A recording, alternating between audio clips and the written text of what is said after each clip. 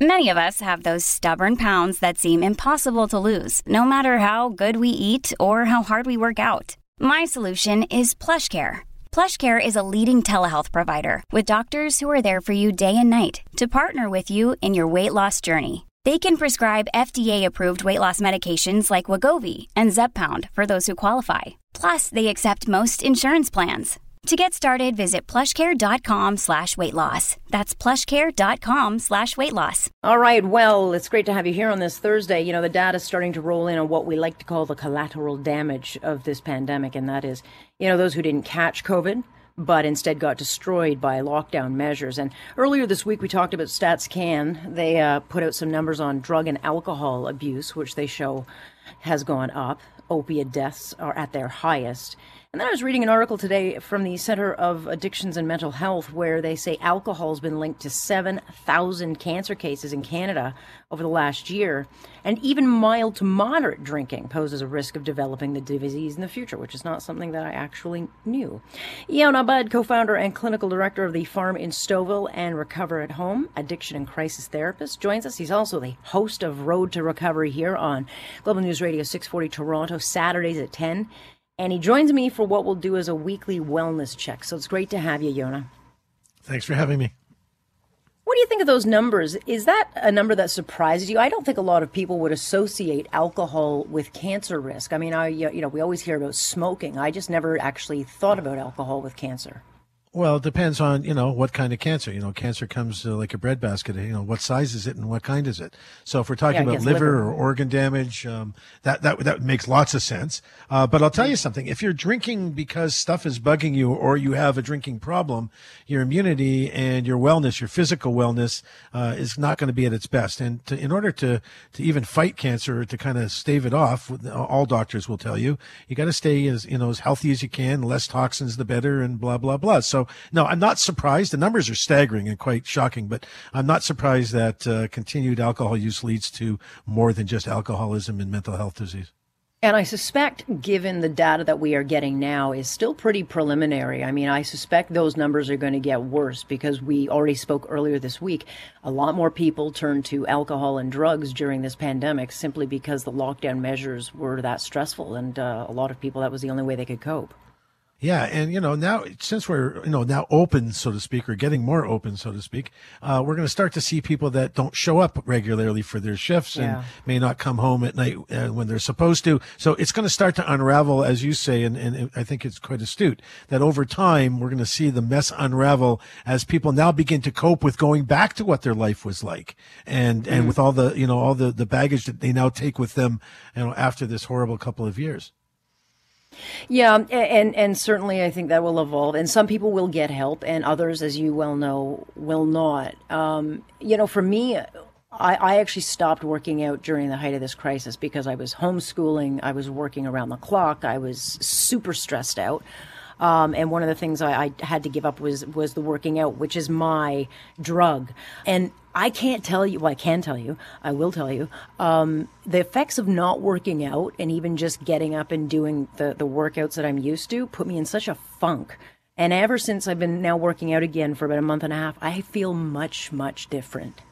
Yeah, I mean, working out, the key things that we talk to people about in recovery and getting, their lives back together is eat well, sleep well, and work out and exercise, right?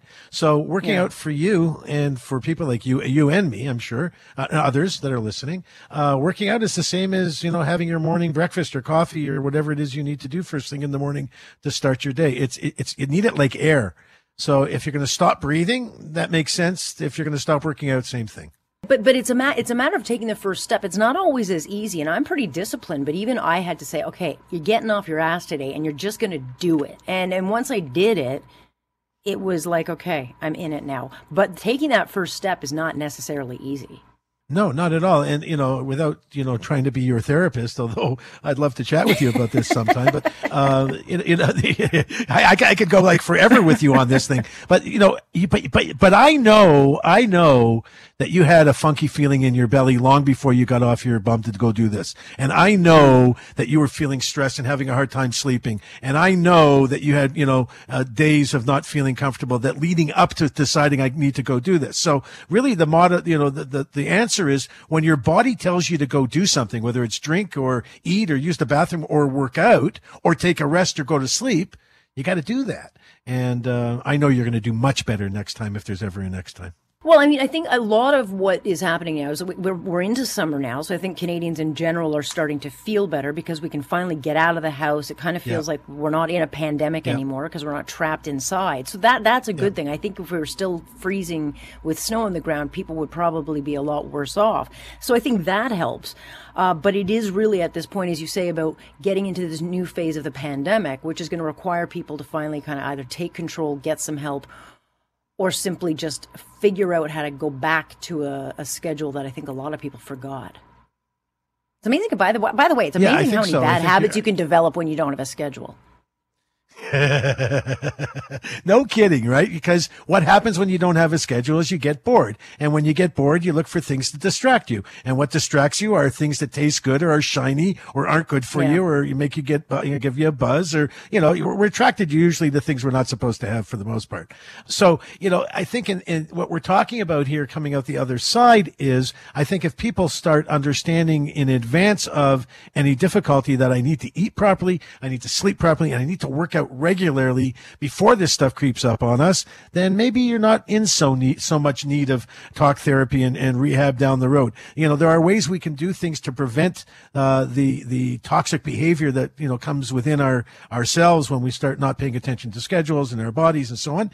But if we pay attention to what our body tells us to do and don't slough it off because we're too busy, chances are you can stay ahead of this stuff. And so what are you hearing as far as, kind of the pleas that you're hearing when people call? What are they looking for? What do they need that maybe you wouldn't have heard from before the pandemic?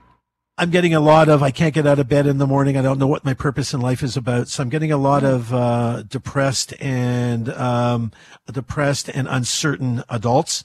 With kids, I'm getting a lot of, I don't know what my life's going to look like since I just lost a year of school and blah, blah, blah. So it's, a lot of people just don't know what the next phase really looks like beyond what we're calling phases from the health department. What's going to happen with, going back to work? What's that going to look like? How many people are going to be gone? Like what's going to happen to the business? And a lot of people that also are having problems, putting down that 5 o'clock drink at noon.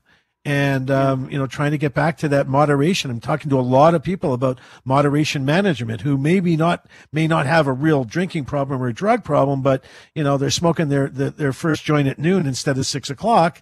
It's a problem, right? So, a lot of people just don't know how to fit back in because we've gotten a little bit, I'm not going to say the term lazy, but kind of we got set in our ways and kind of stuck on the couch, so to speak. And I think it's difficult for some people to make that move back to putting on a shirt and tie and a nice dress and go back to work.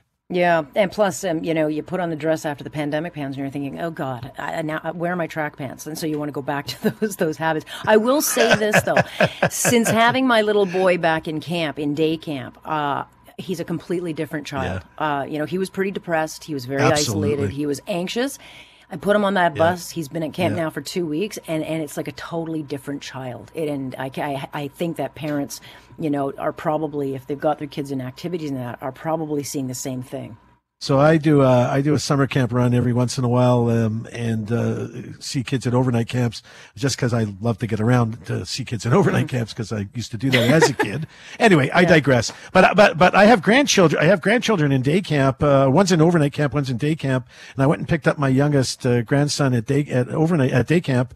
At a camp that one of my kids went to when they were little, and it was a blast. I pulled up early, and you could just hear the yelling and the screaming and the laughing and the giddiness, and then as they're coming to their parents to get a ride home, they're exhausted, dragging their lunch bag and their sheets behind them like they're exhausted. I looked at one of the mothers, maybe a grandmother, and I said, "See, that's what you pay for. You pay for them to come home happy and exhausted because that's what you want. That's a healthy kid." That is a healthy kid, and no question, it is what they need. So it's refreshing to see. Well, look, we'll continue with our visits, and I appreciate your input, and of course, appreciate your time into this. Thanks for having me, Alex, and make sure you stay on track.